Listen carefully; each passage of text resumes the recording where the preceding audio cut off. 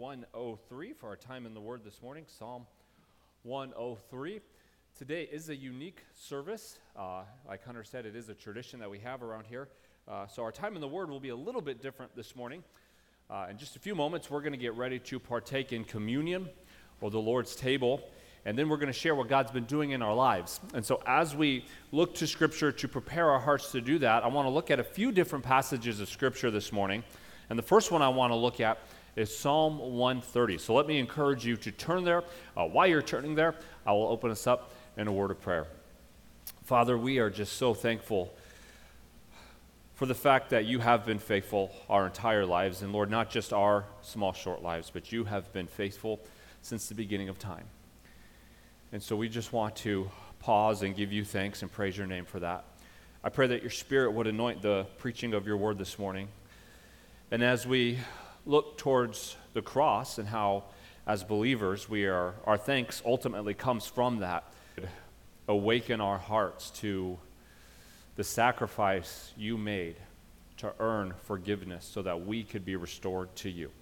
We ask this in your name. Amen. I'm going to go ahead and read Psalm 130, beginning of verse number 1. The Bible says, "Out of the depths I call to you, Lord. Lord, listen to my voice. Let your ears be attentive to my cry for help. Lord, if you kept an account of iniquities, Lord, who could stand? But with you there is forgiveness, so that you may be revered. I wait for the Lord. I wait and I put my hope in his word. I wait for the Lord, more than the watchman for the morning, more than watchmen for the morning. Israel, put your hope in the Lord, for there is faithful love with the Lord, and with him is redemption in abundance, and he will redeem Israel from all its iniquities." This particular psalm is one of 15 psalms called the Psalms of Ascent. These psalms were sung by the Jewish people as they would as they would journey up into Jerusalem for one of 3 annual festivals that they had every year. And as they traveled to Jerusalem, they would sing these songs, and they would be reminded of God's salvation and God's blessing to them individually and as a people. And what I love about the Psalms of Ascent is we see there was intentionality in this tradition that they had to focus their hearts on what God had done for them and what God would do for them. And this particular Psalm of Ascent is, I think, especially applicable for us today because it focuses on our individual need for deliverance. And as it ends, it also focuses on our corporate need and dependence on God, which is exactly what we're doing here this morning. We're taking time to corporately remind ourselves of the sacrifice of Christ. We're going to individually have a time of self-reflection. And then as we end the service, we're going to have a time where we can stand and just praise God and say, look at how he's been good in my life. This psalm is also considered one of the penitential psalms, or the Psalms of confession. There's several psalms throughout the book of Psalms that are used to confess our need of God and confess our need and say, God, I need you. God, I'm so dependent on you. In verses 1 and 2 of this psalm, we see our individual need for him. The writer of the psalm shows us our correct place, and that is in the depths. He says, out of the depths I cry to you, God. This pleading to be heard by God demonstrates our total inability to help ourselves. Lord, it's from the depths that I cry out to you. I have no platform to stand on, Lord. There's nothing in me that merits you hearing me. So it's from the depths that I call out to you, God. And the problem that we face and the problem that the psalmist faces as he writes is guilt. Guilt of sin. Verse 3 poignantly states, Lord, if you kept an account of iniquities, Lord, who could stand? The Hebrew word there for the English phrase, kept an account, it means to keep or to guard or to preserve. So what the psalmist is saying is, look, if God preserved our sin, if God kept it, if he refused to let them go, we would all be doomed. Lord, if you kept an account of iniquities, who could stand? Not me. None of us. None of us can make any claim to perfection. None of us could claim to stand before God. None of us could stand in God's sight because of our sin. But, he says in verse number 4, with God, there is forgiveness. God is ready to deal with his people and to eagerly pour out on us his love, his mercy, and his grace, and his forgiveness. Look at verse 4. But with you there is forgiveness, so that you may be revered. Now, this forgiveness that God lavishly pours out on us should lead us into reverence of God. It should lead us to stand in awe of God. It leads us to just marvel at the way God has dealt with us. God, when I consider my guilt, when I consider the depths that I am down in, when I consider I have no platform to stand on before you, God, I am so guilty. And as I consider your forgiveness, Lord, I revere your name. I stand in awe of who you are. Now, to help us understand, help us to stand in awe of God's forgiveness and the lengths that he went to so that we could be forgiven. This morning, we're going to take some time and look at the cross. Turn in your Bibles to Matthew 27. Matthew 27 is where we see the crucifixion account. We're going to drop in right in the middle of the events that preceded the crucifixion in verse number 22. Matthew 27, verse 22. Pilate asked them, What should I do then with Jesus who is called Christ? There had been a trial. They now take him before Pilate. And Pilate is asking this crowd of people that have brought Jesus to him, what should I do then with Jesus who is called the Christ? They all, the entire crowd that was there, they all answered, crucify him. Then he, Pilate, said, why? What has he done wrong? But they kept shouting all the more, crucify him. Mob mentality completely took over. When Pilate saw that he was getting nowhere, but a riot was starting instead, he took some water, washed his hands in front of the crowd, and said, I'm innocent of this man's blood. See to it yourselves. All the people answered, his blood be on us and our children. Then they released Barabbas to them, and after having Jesus flogged, handed him over to be crucified. Now let's pause here for a minute. What happened when it says that Jesus was flogged? It almost seems like it's just kind of stuck in there when we're considering the crucifixion narrative. What happened when Jesus was flogged? Well, in 2003, the South African Medical Journal did an in-depth medical and historical study on Roman crucifixion. In Rome, when a criminal was sentenced to death by crucifixion, they were often scourged or flogged first. Now, during this flogging or scourging, the person was completely stripped naked, they were tied to a post, and then they were flogged from their shoulders down to the back of their legs by these Roman soldiers. This was usually done with wooden staves or short whips with leather thongs that had metal or bones tied to the end of them. Under Jewish law, flogging was limited to 40 blows because 40 blows was considered the death penalty. They thought that's all a human being can take before they die, but Roman law had no limit. Scourging was intended to weaken the victim significantly, resulting in deep wounds, severe pain, and bleeding. Frequently, the victims would faint during the procedure, and it wasn't uncommon for people to die in the middle of this part and not even make it to the crucifixion. The victim, while this was going on, was typically taunted, made fun of.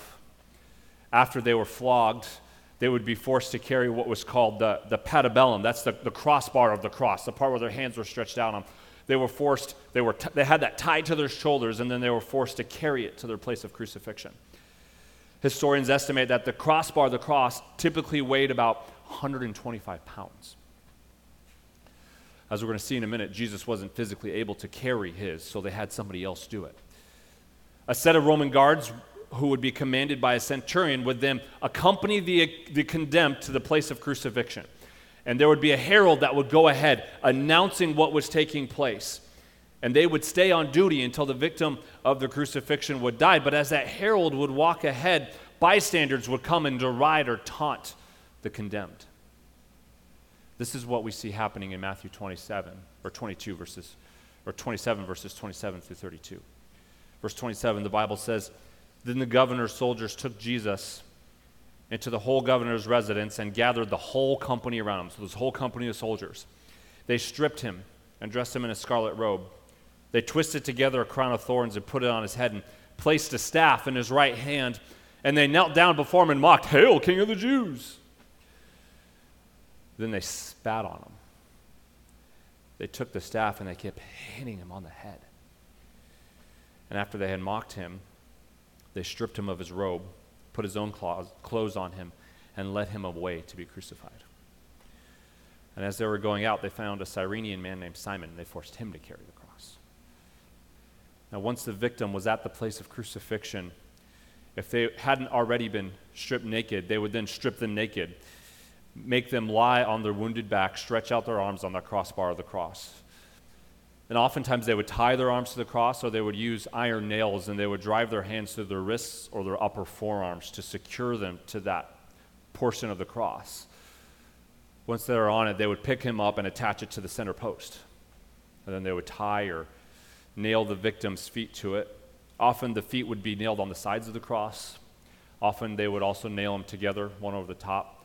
They would drive the nail right through the metatarsal bones of the feet. It's the part of your feet that connects it to your ankle. They would do this with the knees bent. This allowed the victim to painfully push themselves up and gasp for air, slowing down their death. They used a person's own survival instinct to prolong the pain of the crucifixion. It was common for soldiers to divide or to argue over the victim's clothes, to divide them among themselves while waiting for him to die. A quick crucifixion would take 3 to 4 hours, often though it would last 3 to 4 days. If there was reason to expedite death, we see this in Jesus' crucifixion. To ensure that death had set in, they would break the victim's legs right beneath the knees or stab him with a spear through the heart and the upper abdomen and chest. Breaking the legs of the victim would keep them from being able to push up, and it would just cause them to suffocate quicker. The main cause of death in the majority of victims would have been asphyxiation from a severely hampered respiration. Secondary cardiovascular collapse would also happen. The slow death would have included multiple organ failures caused by circulatory collapse due to hypervolemic shock. Hypervolemic shock is a condition in which severe blood or other fluid loss makes the heart unable to pump enough blood to the body, which causes all your organs to shut down. Death by crucifixion was excruciating in every sense of the word. In fact, the word excruciating comes from the Latin word, which the root of is crux or cross. Excruciating literally means from the cross. And that's just the physical agony Jesus endured while he was on the cross for our sins. Several scripture passages help us understand the spiritual agony he went to. Look at verses 45 and 46 in Matthew 27. From noon until 3 in the afternoon, darkness came over the whole land. At about 3 in the afternoon, Jesus cried out with a loud voice, "Eli, Eli, lama sabachthani," which is, my God, why have you abandoned me?" Imagine Jesus hung on the cross, forsaken by the Father, so that we would never have to be forsaken again. Galatians 3:13 says, Christ redeemed us from the curse of the law by becoming a curse for us, because it's written, "Cursed is everyone who hung on a tree." As Jesus hung on the cross, he became a curse for us. 2 Corinthians 5:21, he made the one who did not know sin to be sin for us, so that in him we might become the righteousness of God. Isaiah 53:5 and 6, but he was pierced because of our rebellion, crushed because of our iniquities.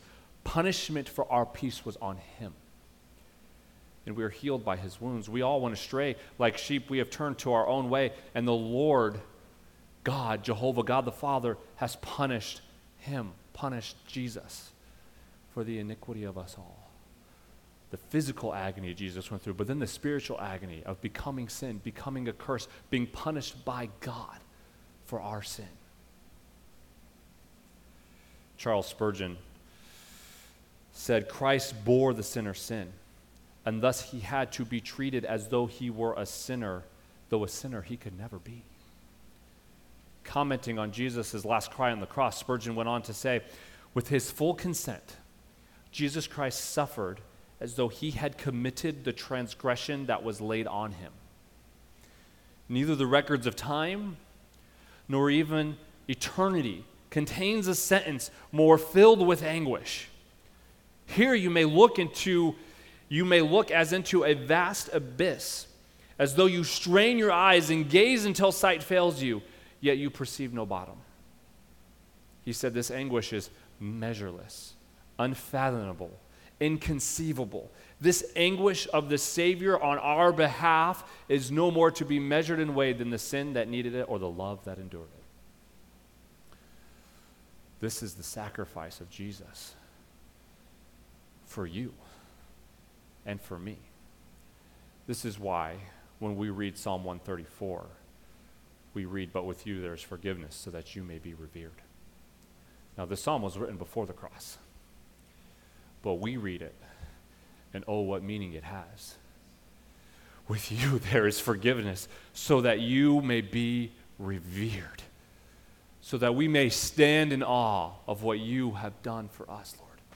As we take time to reflect on the lengths that Christ went to so that we could experience forgiveness, it should produce in us the sense of reverence, this awe, the sense of wonder, the sense of majesty, the sense of overwhelming, Lord, I can't even comprehend. In fact, Isaiah tells us that it's beyond man's comprehension. Isaiah 55, verses 7, 8, and 9. The Bible says, "Let the wicked one abandon his way.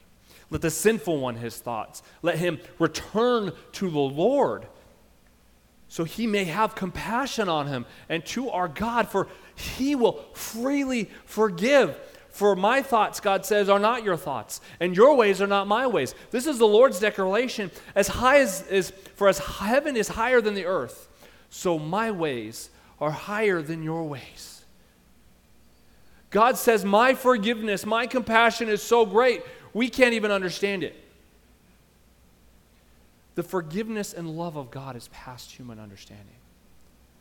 And it should fill our hearts with a sense of awe and wonder. Our hearts should just overflow with praise and gratitude and thanksgiving. Now, communion is about reflecting on and reminding ourselves about the sacrifice of Jesus. It's reminding ourselves this is what our forgiveness cost. Communion is when we collectively come together and remember that cost. One more passage I'll ask you to turn to this morning. Turn to 1 Corinthians 11. Paul is giving instruction to the church at Corinth on this ordinance, this ritual that we as a church do to remember an aspect of the gospel. 1 Corinthians 11, verse 23, the Bible says, this is Paul writing, he says, "For I have received from the Lord what I also pass on to you. On the night when Jesus was betrayed, the Lord Jesus took bread, and when he had given thanks, broke it and said, 'This is my body, which is for you. Do this in remembrance of me.' In the same way, he also took the cup after supper and said, 'This cup is the new covenant in my blood. Do this as often as you drink it in remembrance of me. For as often as you eat this bread and drink this cup, you proclaim the Lord's death until he comes. So then whoever eats the bread or drinks the cup of the Lord in an unworthy manner will be guilty of sin against the body and blood of the Lord. Let a person examine himself. In this way, let him eat the bread and drink from the cup. For whoever eats and drinks without recognizing the body eats and drinks judgment unto himself. This is why many are sick and ill among you, and many have fallen asleep.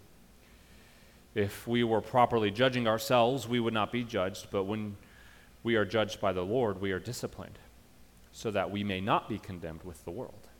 Therefore, my brothers and sisters, when you come together to eat, welcome one another. If anyone is hungry, he should eat at home, so that when you gather together, you will not come under judgment. I will give you instructions about the other matters when I come." In just a moment, we're going to have a time of corporate prayer and personal self-examination. The self-examination we see in verse 28 is an integral part in remembering the death of Jesus. We saw earlier in the book of Philippians several weeks ago how we're challenged to live worthy of the gospel. We want to make sure that the way our life lives reflects that we are a forgiven people. The church at Corinth was using this ordinance as a means of division. People were treating it as an opportunity for selfish indulgence, amplifying the division between the rich and the poor. This passage demonstrates that sin can blind us even in our worship. And so we have a time of self-reflection. We have a time to pause and pray what the psalmist did in Psalm 139, "Search me, God, and know my heart. Test me and know my concerns. See if there's any offensive way in me, and lead me in the everlasting way. As we as believers prepare to partake in the Lord's table, we confess our sin, acknowledging our continual need for God's sanctifying grace. And as we confess our sin and remember Christ's sacrifice, we are reminded that we are a forgiven people. And as we do this, we recall this great act of love, and we proclaim our need for the power of his death and the strength until he comes. Verse 26, for as often as you eat this bread and drink this cup, you proclaim the Lord's death until he comes. We're reminded that the death of Jesus is what continually makes his grace available to us, and it has secured our forgiveness.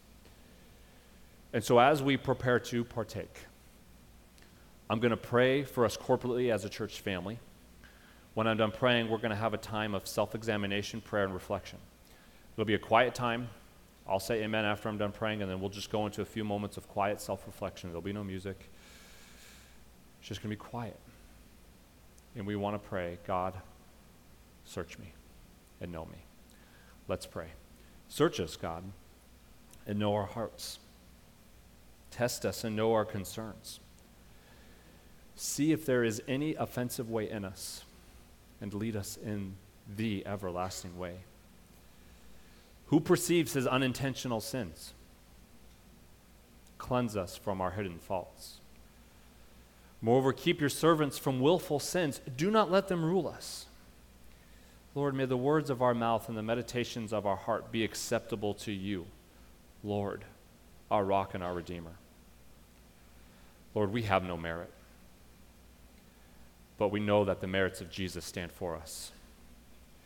We are undeserving, but we look to your tender mercy.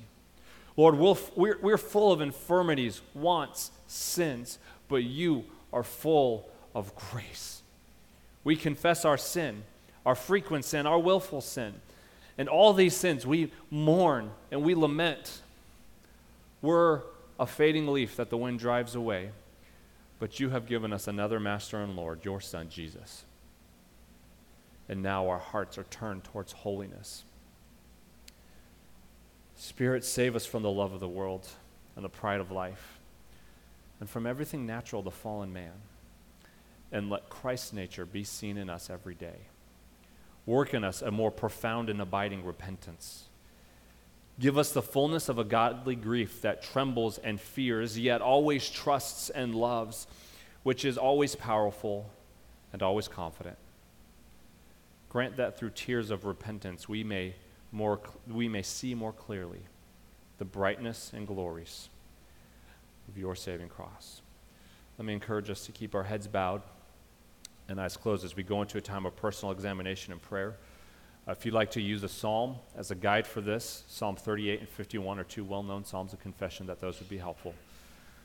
In a few moments, we're going to collectively read through Psalm 130, and then I'll give some instructions for communions. But for the next few moments, we just want to be still and let the Spirit show us what we need to confess and experience the mercy and forgiveness of Christ.